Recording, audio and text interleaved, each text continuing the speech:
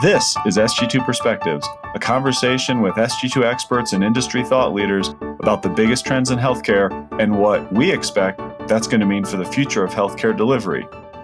Strategy needs to think about how do we arm our contracting team with information that'll help position the market, help position the organization in the market relative to peers and capture the value that you're providing. Welcome to SG2 Perspectives. I'm your host, Trevor Durin. Today, I asked a few colleagues to join us to provide a download from research they've been leading really since the spring around current trends in the payer landscape. At one time, I was a bench player trying to really get on this team, but I have the stars here today, Brian Esser and Sushma Nara and Rich Daly. They've been interviewing managed care contracting teams, folks with payers, those from third-party intermediaries. I understand they've also developed some planning-specific tools to inform contracting strategy and how contracting teams and strategy teams can work more closely together. So this conversation is going to span not only what they've learned, but what we recommend strategy teams do with that information to become better integrated with contracting in the service of better realizing their strategic priorities. I'm excited for where this is going to go. Brian, what have been the big themes that emerged in your research? Can you organize it into themes or buckets? Thanks for having me, Trevor. Good to be back. This idea of really advancing the payer portfolio is one we've been wrestling with throughout 2022. And it comes back to the fact that the current environment between providers and health systems, who are our majority of our members, but even physicians and other broader holistic provider set, and the payer side has become much more contentious. I've even heard the words caustic. It feels like the 80s again. This is an environment where at the height of the pandemic, there was different degrees of collegiality, but the payers came on board and were there in lockstep with the providers to ensure that the continued coverage and the health of the nation was taken care of. That time has passed. We are now looking at renewals on the provider side where they're coming to the table and the rate increases being asked for due to inflation, rising labor expenses, supply expenses are higher than what they have been in the past. The payers, from what we're hearing in the market, have not met them where they need to be. We're talking asks for 8%, put on the table by the payer as a 2%. There's a gap between the positions, and getting over that hump has been much more challenging than most organizations have really had to deal with in the past few years. We're starting to see really this arc of strategies that have to all be focused on simultaneously, with one being the blocking and tackling. How are you engaging with your payers, and how are you fending off some of the payer behavior that we're seeing in the market? We're talking about audits, denials, delayed payments, non-qualified plans being sold, broker issues. There's the nuts and bolts, the blocking and tackling of payer engagement within the contract day to day. So your rev cycle teams, managed care teams really focus there. Secondarily, as you're going into the discussion, how are you arming yourself from the managed care contracting side with the data you historically have had? Here's our footprint, here's our assets, here's what we're working with, what also strategic insights. Where's the growth going to be? Where should you be placing your bets? The inflationary pressures and what that's going to do to your rates over the next several years, and how do you model that out to prove your case for higher rates today? So bringing together holistic teams into the discussion so that as you go to the table with the payers, you can argue much more efficiently for advanced rates than you may have had in the past. And then the last big bucket that keeping eye even more so is what new partnerships should you be entertaining with the payers themselves? Beyond the rate structure, what are you willing to do in the value-based care portion of your book of business? If you can't get the rates, are you willing to shift some of those dollars at risk and a value element for Medicare Advantage, commercial, et cetera? I'm hearing more and more on the commercial side being tied to risk, which is interesting. But even more so, could you be partnering with the payers? And I'm not saying providers start their own health plans, but there are interesting new partnerships on a joint venture or other mechanism that you can get closer to some of the payers in your field or in your region. All of this, the blocking and tackling, the interesting new bringing things to the table with collective intention across your teams to advance the discussions, and then entertain new partnerships are all critical all at the same time.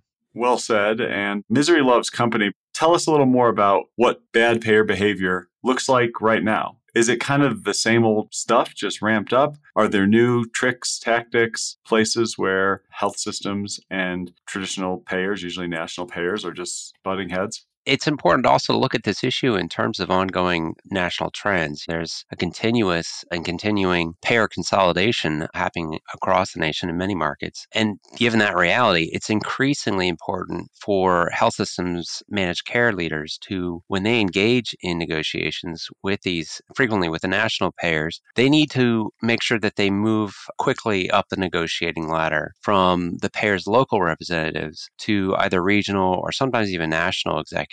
It's because these are the executives that actually have the decision-making authority. And to get the provisions that health systems really prioritize, they're the ones that they are going to be making the decision on whether to allow those. Otherwise, the negotiating process can stretch out much longer and the potential for terming or other disruptions becomes higher.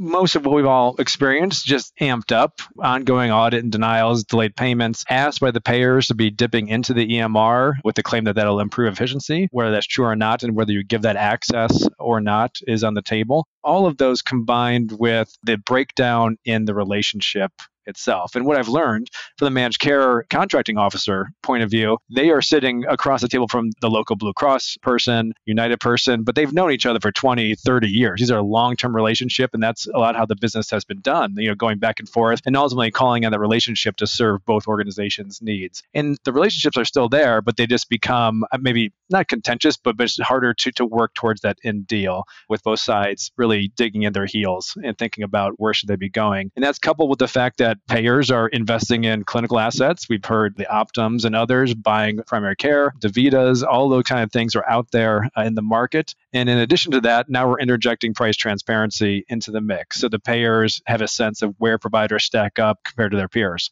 They're coming to the table with either you provider or higher or lower costs, or I'm paying higher more or less to you than my other offerings in the market.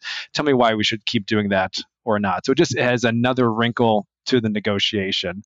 The other thing I would like to add is about the price transparency law and how that doesn't really necessarily affect or help our rate negotiations as it was intended. And it really appears that payers are going to pay whatever they want relative to their competition in the market, going back to this essentiality concept, how essential or how you're viewed as essential in the market. Right now, we have to focus a little bit more on quality.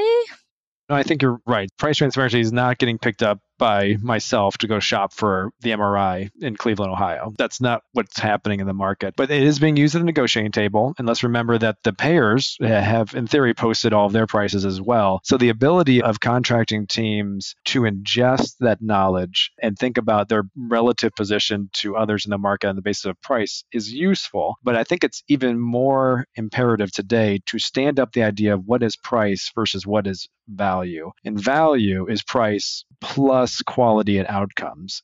You may not be the cheapest, but if you have the best outcomes, there's a reason for not being the cheapest. Taking that argument really to the payers themselves and in arguing about that, but even the employers and those and the consumers and patients, that we are offering you a package of services and price is an element, but not the only element. So let's move the industry into a value discussion and not just a price one.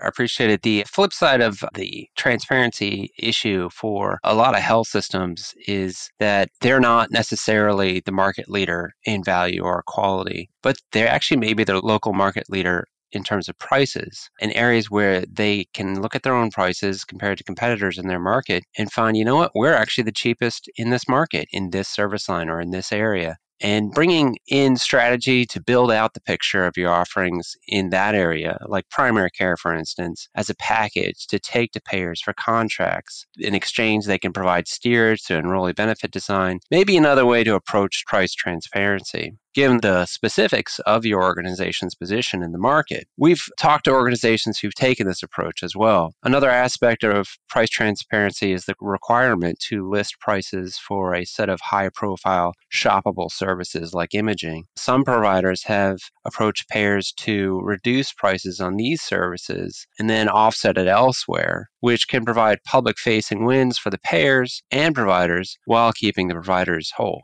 That last point's a little controversial, but it's interesting.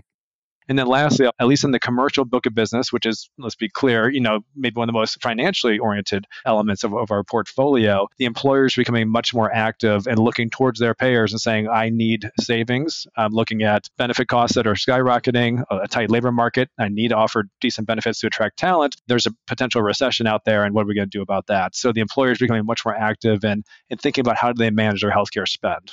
Yeah, and the buck's just getting passed downstream there. Yeah, that makes a lot of sense. Yeah, pretty much. Well, Sushma, I know you've worked on, and you have great experience working at a health system. If you were still at a health system, how might you try to be a bridge between the way strategy looks at growth, the way strategy looks at the world, and the way managed care enters into negotiations? Because we heard a lot about the need for better data to tell a better, more compelling story from the provider's perspective. Yep. Thanks, Trevor. Health systems, we've been seeing they've been using their essentiality, right, relative to their competitors as a way to tell a compelling story. And a great example of this is an organization in your community that leads cardiac care. And that's really a differentiator. However, when we think about this a little differently, there's an opportunity to go beyond that for provider organizations to really leverage their internal data and insights coupled with some external resources, possibly our SG2 forecast, to really target the rate increases across volume growth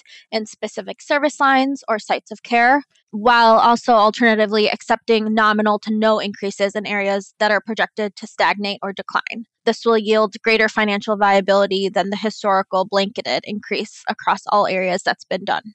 Sushma, I know you've modeled some of that out. What have we learned about the opportunity here? How we would look at this is by looking at our commercial book of business and how we can leverage our internal data coupled with SG2 forecasts to really project utilization trends across a number of years into the future, and how we can use that to our internal advantage to negotiate targeted rate increases based on inpatient and outpatient movement or site of care shifts, as an example. And over time, that will yield a higher viability financially than if we were to do a blanket across all service lines, procedure groups, and utilization trends. We heard that, Sushma, even from interacting with different folks. We had one AMC contracting leader who has been in the organization for 30 or 40 years. And the way that he put it out there was, hey, I have a stack of chips and I could either spread them evenly across my service lines or service areas or however you want to define that, or I can place different bets and recognize that some of these service lines, we have good growth potential based on utilization and market demographics, but we also have great physician leadership. We have great care coordination and programs across inpatient and outpatient chassis. This is an area that we feel we have a competitive advantage. We want to invest in and achieve those growth. So I'm going to go for rates in that area versus other programs that either may be diminishing or you don't have that relative strength internally. Now, I'm not saying that any of these services are not important or critical from a care delivery aspect. From a pure financing and contracting point of view, you need to think about where do we have our strengths and how do we double down on those strengths and capture the value we're providing to the market. That's one way to think about it moving forward. And to do that, from the pure contracting side, you need partnerships on strategy, but not just strategy, operations, your physician leads to come to the table and say, here's where we're going to move. And if a physician leader comes to you and says, hey, the entire group's about to retire, that's something to take into consideration. So moving that around and having those discussions internally are even more critical today than they ever were.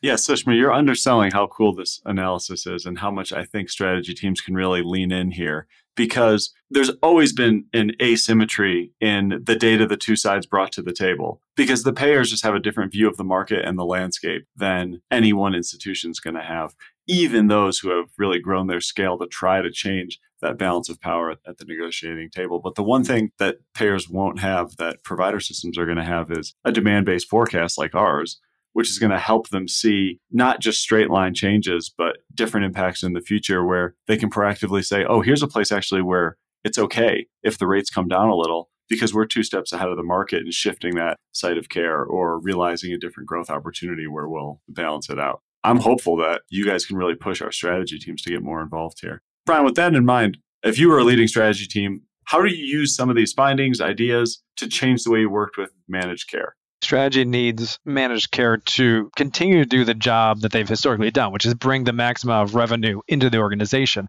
That could be a rate-oriented way of doing it, or value-based care, or other options are out there. Strategy needs to think about how do we arm our contracting team with information that'll help position the market, help position the organization in the market relative to peers, and capture the value that you're providing ultimately to your consumers. As strategy leans in, having those cross-silo, cross-team dialogues and saying, here's our strategic growth areas. Can you, A, agree with that contracting or not? And then B, how can you help us accelerate the revenues that we might be capturing for these areas into the future? And that may not all be rates. We've heard a lot of interesting discussions around we're not going to get the commercial rates or the rates in Medicare Advantage we want, but there is this side sliver of value-based care option that could be a revenue or margin generator as well. That's going to be more targeted. Maybe that's a direct-to-employer offering that's narrow network or center of excellence oriented. And does the contracting team have enough insights into what that actually means? A, what's the value financially that they can demonstrate will be returned to the payer and then ultimately the employer?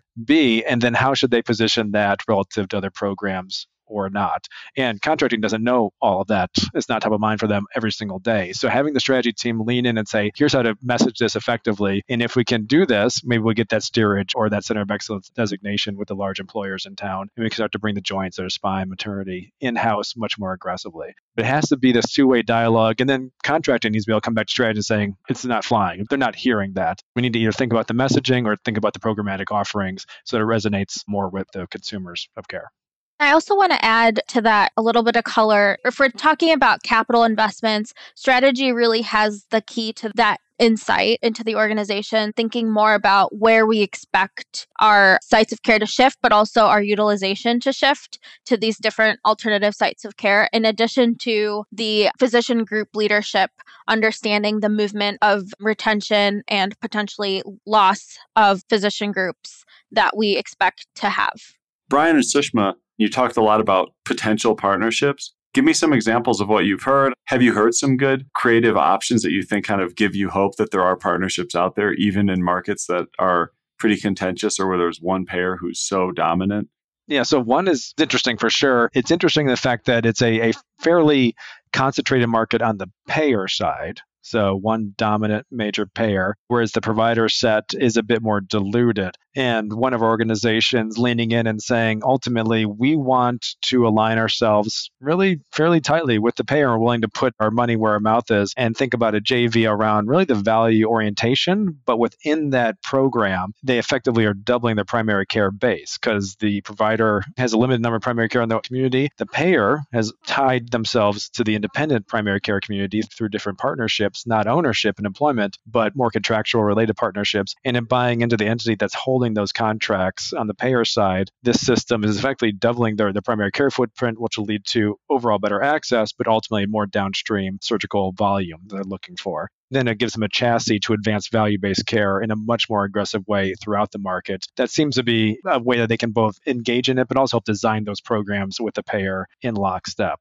It's an interesting play. We'll see if it goes forward, but it's advancing both their fee-for-service book of business, but also their longer-term value strategy. Another interesting way to think about advancing the portfolio, and Trevor, you work on this, the Medicare side of your portfolio, providers are not negotiating their fee-for-service rates, but Medicare Advantage continues to grow. Trevor, you can check me when we're going to hit 50% or more of enrollees in Medicare Advantage itself. Next year. The providers need really a holistic approach where they can treat MA not as an afterthought, but as a key component of the negotiation that needs to be balanced with the commercial plans that the payer is offering. MA expansion is actually a leading priority for most payers, given its growth nationally. And that insight means health systems are in the driver's seat and well positioned to balance payer asks on MA with providers' commercial priorities. Next year it is. So that becoming almost a wedge issue where if you have a provider sitting down across from a payer and that payer has multiple lines of business, so commercial, Medicare Advantage, Medicaid, looking at their need and desire to grow that Medicare Advantage enrollment. And if there's multiple payers in the market trying to do the same thing and you're the only provider or a dominant provider, being willing to hold yourself out of those MA plans in return for either relief from the audits and the denials, better rates on your commercial side, whatever it may be, but using your position to drive positive discussions for the organization across books of business continues to be a theme that we're hearing. And that goes back to where do we have strengths? How essential are we, as Sushma had said? How do we think about ourselves compared to our peers? And can we leverage that in a meaningful way? Yeah, good. I was hoping you were going to go there, Brian. And I've heard the same pattern, especially because the market position for payers on the commercial side is usually different than the market position within MA. MA is usually more fragmented, but it's also been a tricky balance because some of the less dominant players in MA will be more willing to partner with a provider system. But at the same time, you can't do that at the expense of the dominant commercial plan in your market. So in some ways, the dominant commercial plan has a leg up on the MA partnerships because even though they're often separate discussions, it's the same team and it's the same organization. I've certainly heard that dynamic, and I think it's going to be a pattern that particularly the Blues and Anthem try to exploit, as their market position in MA is usually not as dominant as it is in commercial. Brian and Sushma, thanks. We covered a lot. The bit of this research and the few interviews I got to participate in were really fascinating, and I think you well summarized so much of what we heard. So as health systems start to see the results of open enrollment here this fall going into next year, I'm sure these insights about payer positioning will be invaluable. So thanks so much for sharing your perspective with our audience. Look forward to having you back soon. Thanks for listening. If you like this episode, please subscribe, rate, and review us, and or follow us on Twitter and LinkedIn at SG2 Healthcare. And if you want to talk more about innovative healthcare strategies, you can always email me at sg2perspectives@sg2.com. Finally, SG2 is a Vizient company, and there are a bunch of Vizient podcasts that you might like. You can find them at Vizient /podcasts. Have a great day.